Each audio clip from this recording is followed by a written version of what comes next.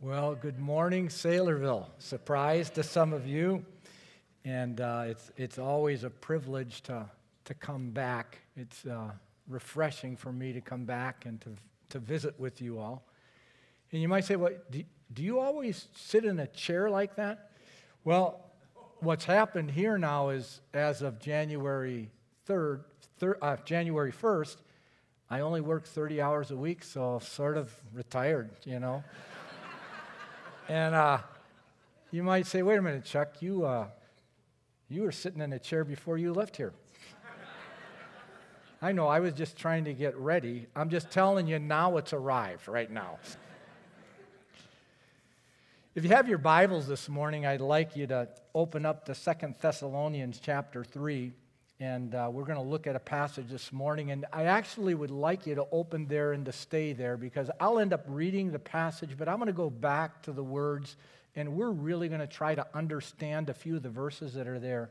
But we certainly live in interesting times, don't we? I mean, since the last time I've preached, so many things have changed, and change just seems to be in the air. I mean, quick changes in the moral atmosphere of a country, that changes so quickly.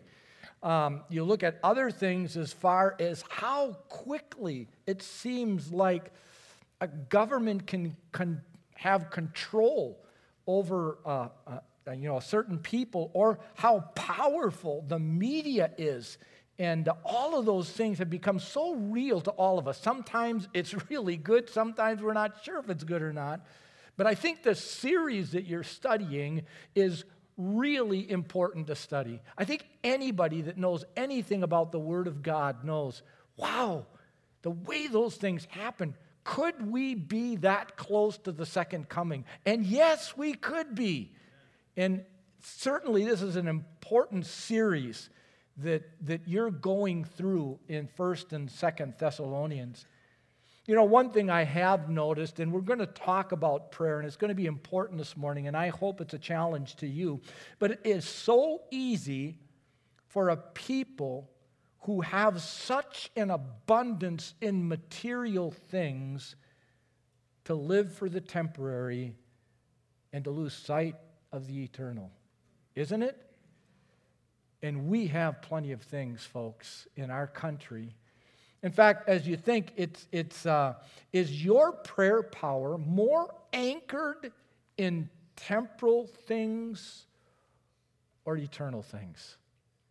Even more than that, when you think of prayer, and that's what Paul is going to cover here, would you say that you pray for yourself or others more often as you look at your prayer life? And what are you actually praying for as you pray? Those are some of the things I'd like you to consider as we look at the passage of Scripture that is before us. But the one thing I want us to see as we begin, as you study any passage of Scripture, the more you can understand the mindset of the author and those who read the letter, the better you are to understanding the importance of the text. And we'll look at the text here quickly, but it says, "Finally, brethren, pray." But remember who Paul is. Remember all the way back his conversion in Acts chapter 9. He was knocked off a horse and he was blinded. And it says, and for 3 days he was without sight, neither ate nor drank. And then it goes on to say, Paul said to him, "Rise." He said this to Ananias now. He was going to send Ananias to talk to Paul. And he said, "When you go, I want you to rise, go to the street called Straight, and at the house of Judas, look for a man of Tarsus named Saul," which is Paul. And notice what it says about him. "For behold, he does" what? He's praying. Now, I want you to think for a little bit as you go through and as you try to understand the text that Paul is about to write to us here. In that 3 days where Paul was secluded, do you think he had maybe a 5 to 10 minute prayer session with God? Or maybe a little bit longer? The one thing I hate, and I love technology, but I hate about it, we don't produce people that spend long times in prayer. Would you agree? But I'm telling you, the Apostle Paul understood that. And really, when God was there, God could have, and I'm certain one of the things that Paul prayed for, at least if I would have been in his position, was, oh God, will I ever get my sight back? I can't see. And he bumps into things and he's there and he can't see at all. He would have been praying for his sight. I'm sure he probably prayed for that. But he prayed a long time as he went through that. And God could have given Paul his sight like that. After the first 5-minute prayer, he could have given Paul his sight right then, couldn't he have? But he didn't. He let Paul stay there that way for 3 days. Why? Don't you think that the Lord wanted to teach Paul about prayer, a different way of praying than how he prayed as a Pharisee? Prayer was going to be the key element of Paul's life. Is it any wonder in 1 Thessalonians chapter 5, verse 17, Paul's the one that says, pray without ceasing. He's the one that wrote that.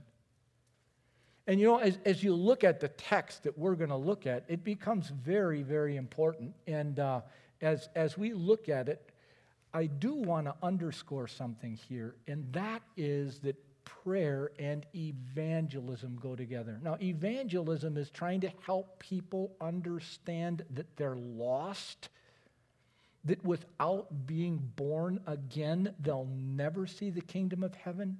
Do you think most people in Ankeny understand that? Do you think they understand that there is eternal judgment to those who never come to Christ? Do you think they understand that? I'm going to tell you right now, they don't. And they need to understand. And we, as a church, as the Engage Network, get out there and try to help people see their righteousness is faulty. And unless they understand the cross and come to Christ and receive His righteousness, they won't make it. Evangelism is important. But evangelism and prayer are connected. Just think of the Bible quickly. Acts chapter 1, the small group of 120 in an upper room praying. And what happens in Acts chapter 2? Boom! The day of Pentecost, 3,000 are saved. Powerful story.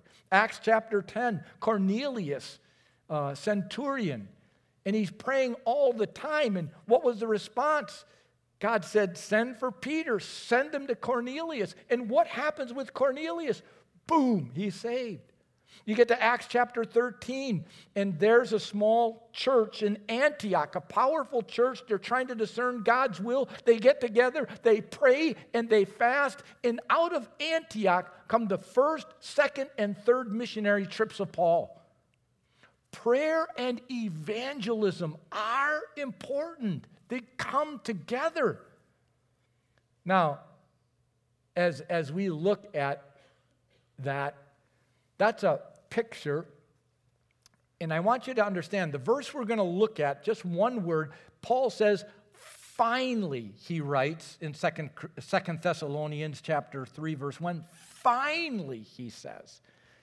What is Paul doing there? In fact, the same construction is found in Ephesians chapter 6, where he says, finally, brethren, after all of his doctrinal teaching and important teachings on the second coming of Christ, which you all have listened to if you've been here at all, he said, finally, there's something I must share with you. And it's interesting that he puts it at the end of this letter, like he does in Ephesians, because he does not want you to leave this letter without thinking about what he's about to say. Finally. And then he's going to say, pray. In the book I wrote, I did not necessarily think this through necessarily, but as I thought about all the things I wanted to say, I thought, the most important thing for me to write is not how you evangelize, how you approach people. It's about prayer and fasting. You know, in the Engage Network, we have a number of pastors, and I love them. They all have their special quirks. They are all unique, all of them. And they all have weaknesses. But I pray they would be men that have been formed by prayer and fasting. That's what needs to take place. And so when I wrote the last chapter, that came to my mind. I've got to get this truth out to people so they understand the key element of all of this. Even in the Engage Network, if you're not familiar, is Saylorville and its church plants. The key to all of that was prayer and fasting. And you can ask Pastor Pat, that was it. It's not personalities. And we're going to see that as we look at this very, very important verse. And so it is rightly men of prayer. And you know, there's something else that you need to understand. And I'm going to point this out. But I'm going to come back to this verse. But let me just show you something. On the second missionary journey, as you look at Paul, he traveled up through Asia. He went to Troas, then he went up to Macedonia, came through a couple of towns, Philippi, where there was a tremendous work in a jail. Then he got to Thessalonica. And as he got to Thessalonica, you know from what you've studied, a powerful work of God took place in Thessalonica.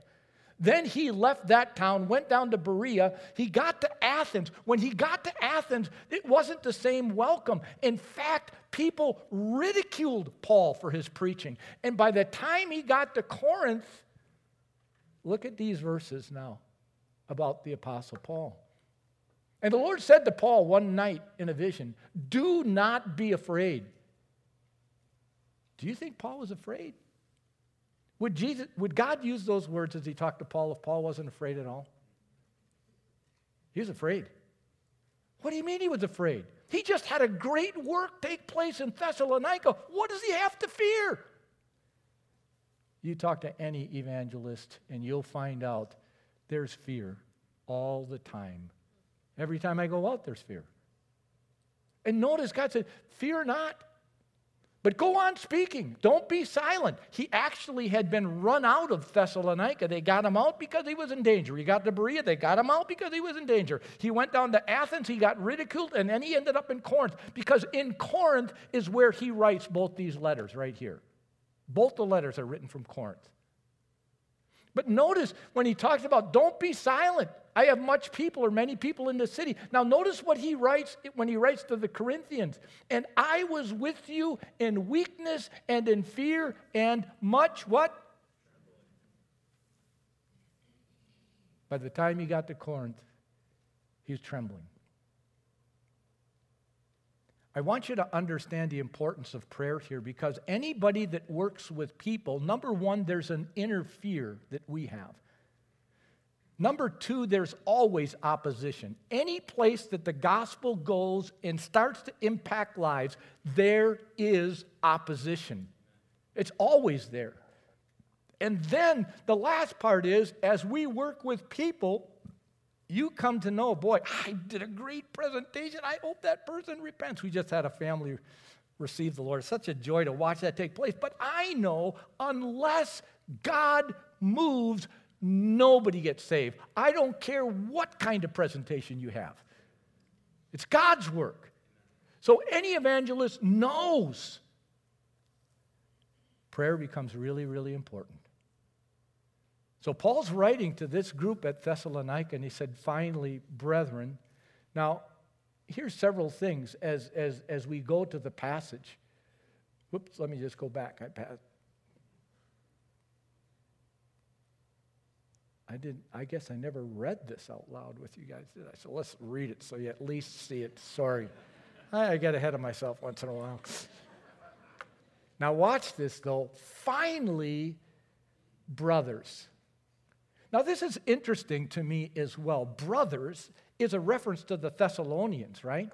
So as you consider how we pray for people, is it normally the more mature believer that prays for the new believer, or is it normally the new believer that prays for the mature believer? How does it work? Normally, the mature prays for the younger, but both ways. It goes both ways, doesn't it? It does go both ways. And here, Paul is saying, finally, brothers, these are the new believers. You have to pray. Finally, brothers, pray. Now, just several other things as you think about this. The other thing, if you work with people, if you're going to work with people and you want people to pray for you, the best people to ask to pray for you are the people that you impacted. Makes sense, doesn't it? Doesn't it? It's just so important as you look at Paul. Finally, brothers, pray for us that the word of God may speed ahead and be honored. And the word prayer there is the general word for prayer to make intercessions. But let me just, again, as we go through, I want you to understand every word as we go through here. Finally, brethren, pray. That word pray is a present imperative. Now, that may not mean a lot. Present means it's durative. So it means I want you to continually pray, not just once, continue to pray for me. And imperative means it's a command. Pray. I mean, I don't think it was heavy-handed. Pray for us. But I do think the whole idea was he really wanted this people to pray for him. Brethren, pray for us. That the word of God may speed ahead and be honored, as happened among you, and that we may be delivered from the wicked and evil men. For not all have faith. But the Lord is faithful. He will establish you and guard you against the evil one. And we have confidence in the Lord about you, that you are doing and will do the things that we command. There's the command. See, back to the imperative. And for more things than just the prayer part. May the Lord direct your hearts to the love of God and to the steadfastness of Christ. That's his request. Now, there's a lot to think through as we think of prayer and as we think of these people, his fear and where he's been. And then you say, well, wait a minute. What does Trek Bike have to do with this? I'm glad you guys asked that. Don't you like that? This is the time to bike, isn't it? Do you know that the Trek, that's a company in Wisconsin where I'm from, and my nephew used to work for them, and they make great bikes. And but the word Trek, if you look on their site, they say comes from a Dutch South African word, trek. And there it is, trek. And the noun is trek. Do you know what the verb is? Trekken. T-R-E-K-K-E-N. Trekken. That's sort of a nice word. Where are you going today? I'm trekking, That would work pretty nice. Now, they wouldn't tell you this, and I tried to research, does it go back farther? And they don't say. But in my Greek text, as I read, the Greek word for run swiftly is treko. I am certain somehow, even if they don't teach it, it goes all the way back to the Greek. That's the word, run swiftly. You say, well, why do you share that? Because we want the word of God to move swiftly, to journey swiftly, and the word is trek. So every time that you see a bike this summer, I want you to think, we want the word of God to trek forward. That's what I want you to think. So it's important, a word picture for you guys. That's what we want. But that's the Greek word right there. And that's important. But you know what's interesting is actually there's the biblical definition of to trek swiftly, and that's found that you already studied it.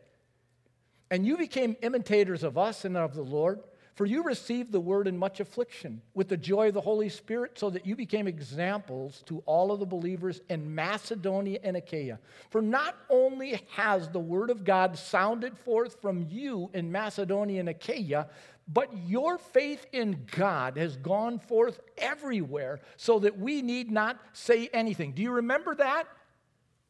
Is that not a biblical definition of trekking? It traveled everywhere.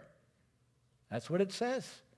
Now, it also says, as you look at it, finally, brethren, pray for us that the word of God may run swiftly and be glorified.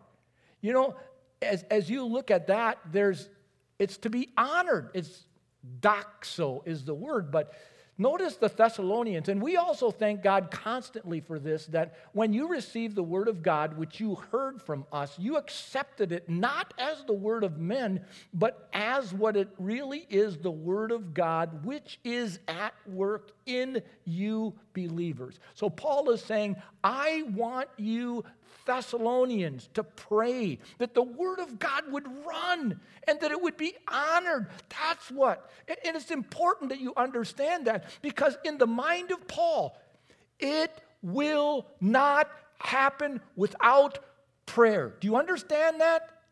That's what he's saying here, brethren. Now, why is it so important? It's important because as you get the underline, notice what Paul says. This is interesting to me if you pay attention to every word in the verse. As it happened among you. So, do you think the Thessalonians really understood both those words that Paul was using? Yes, they did understand, because they watched it take place in their own city, and it spread out, and the word was honored. They knew exactly what Paul was asking them to pray for because of their experience, and that's why those words are so important. As it happened with you, I want you to understand. You also understand something about the Apostle Paul. He's saying, oh God, I want Thessalonica to happen again in another place. That's what he's asking. He knows in his mind what happened at Thessalonica. The Thessalonians know what happened there. And Paul is saying, oh God, please, please, we need this to happen again. And to Paul, without prayer, that's not going to happen. Now, I want you to keep in mind, as you think through this whole story, it's important to understand the date line, the geography that takes place. Whoops, let me just go back. Now, notice something here. Again, the timeline of this whole story. So, Paul ended up at Thessalonica in the summer of 51 AD. Then he had to get scooted out of town because of the threat. Then he went to Berea. Then he got scooted out of town there because of the threat. He ended up at Athens. He got ridiculed. He ended up at Corinth in the fall of 51. Now notice what takes place. That's where he was with fear. And I'm certain that he even asked the Thessalonians to pray for him as he left Thessalonica. Now watch what takes place. And he stayed a year and 6 months teaching the word of God among them. A year and 6 months. And it says in Acts, many Corinthians believed. Do you think the Thessalonians had anything to do with that? And you know what's interesting is you follow the whole line as you go through. Again, that's where Paul was when he was fearful, and I believe it's the prayers of the Thessalonians that helped carry him through. The story goes on.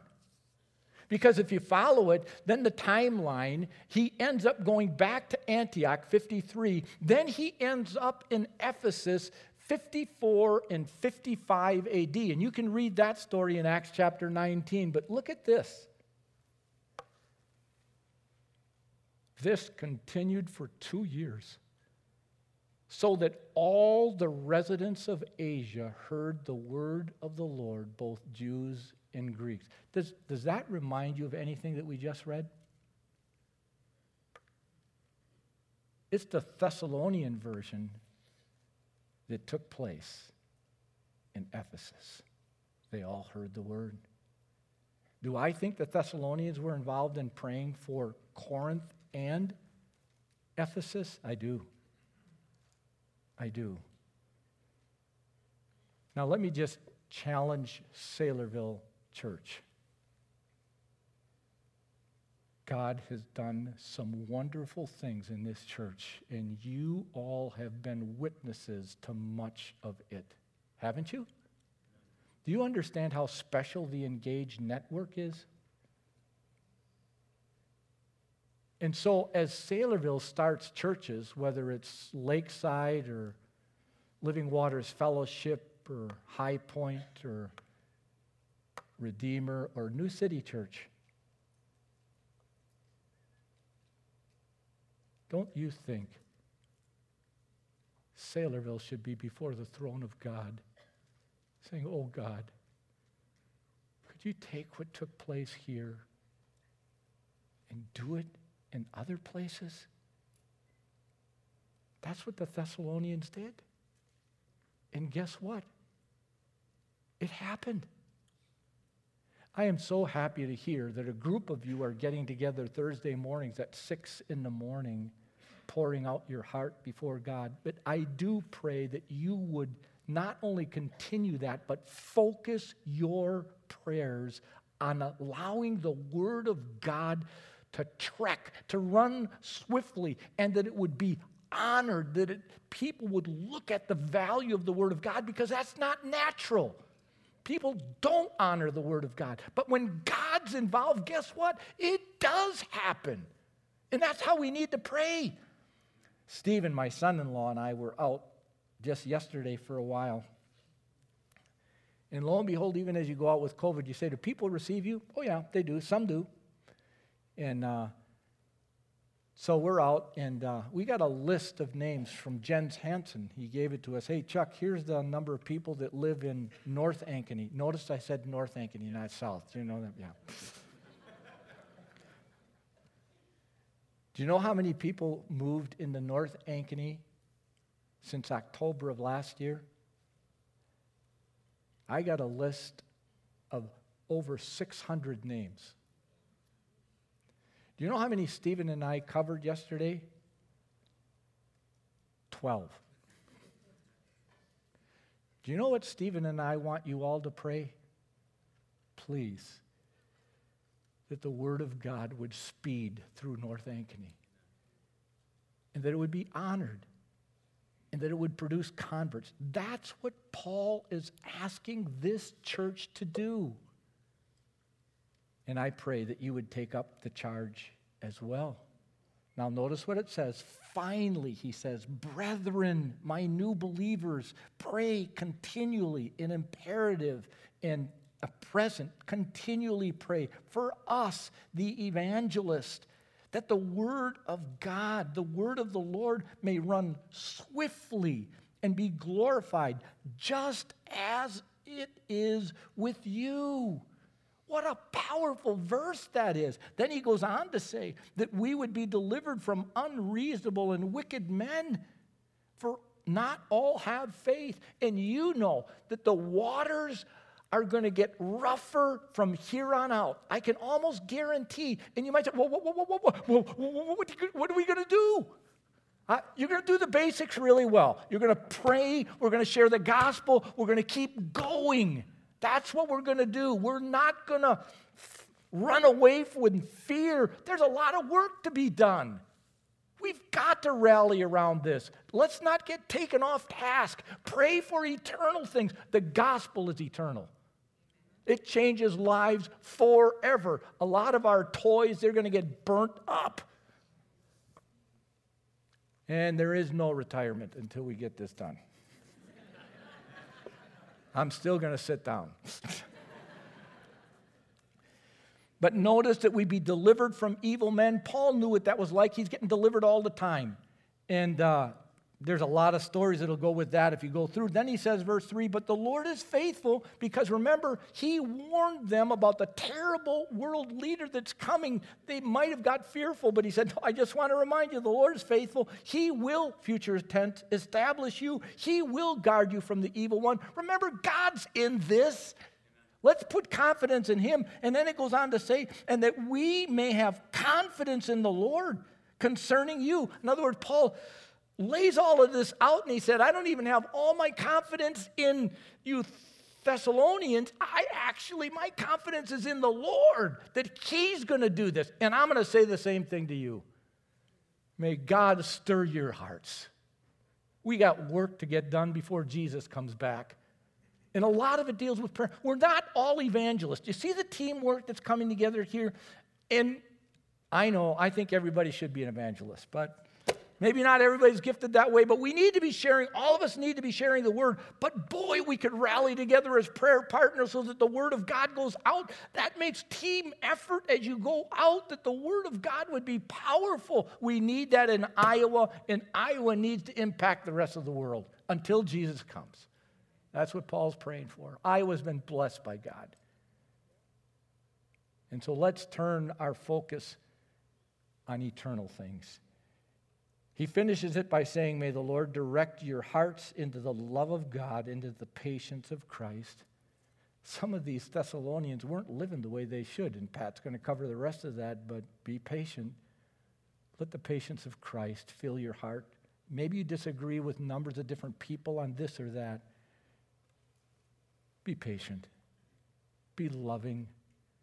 And let's get the gospel out and do something eternal with our lives. Let's just pray. Father, we thank you for the Apostle Paul. And it would have been nice just to hear the Apostle Paul give this stirring address to Saylorville Church. He would have said other things, I'm sure, in a much more powerful way from his experiences, but I pray we get the point. Prayer is essential, otherwise evangelism is dead. So, Father, stir our hearts to pray. Use us for your honor and glory until you come back. In Jesus' name, amen.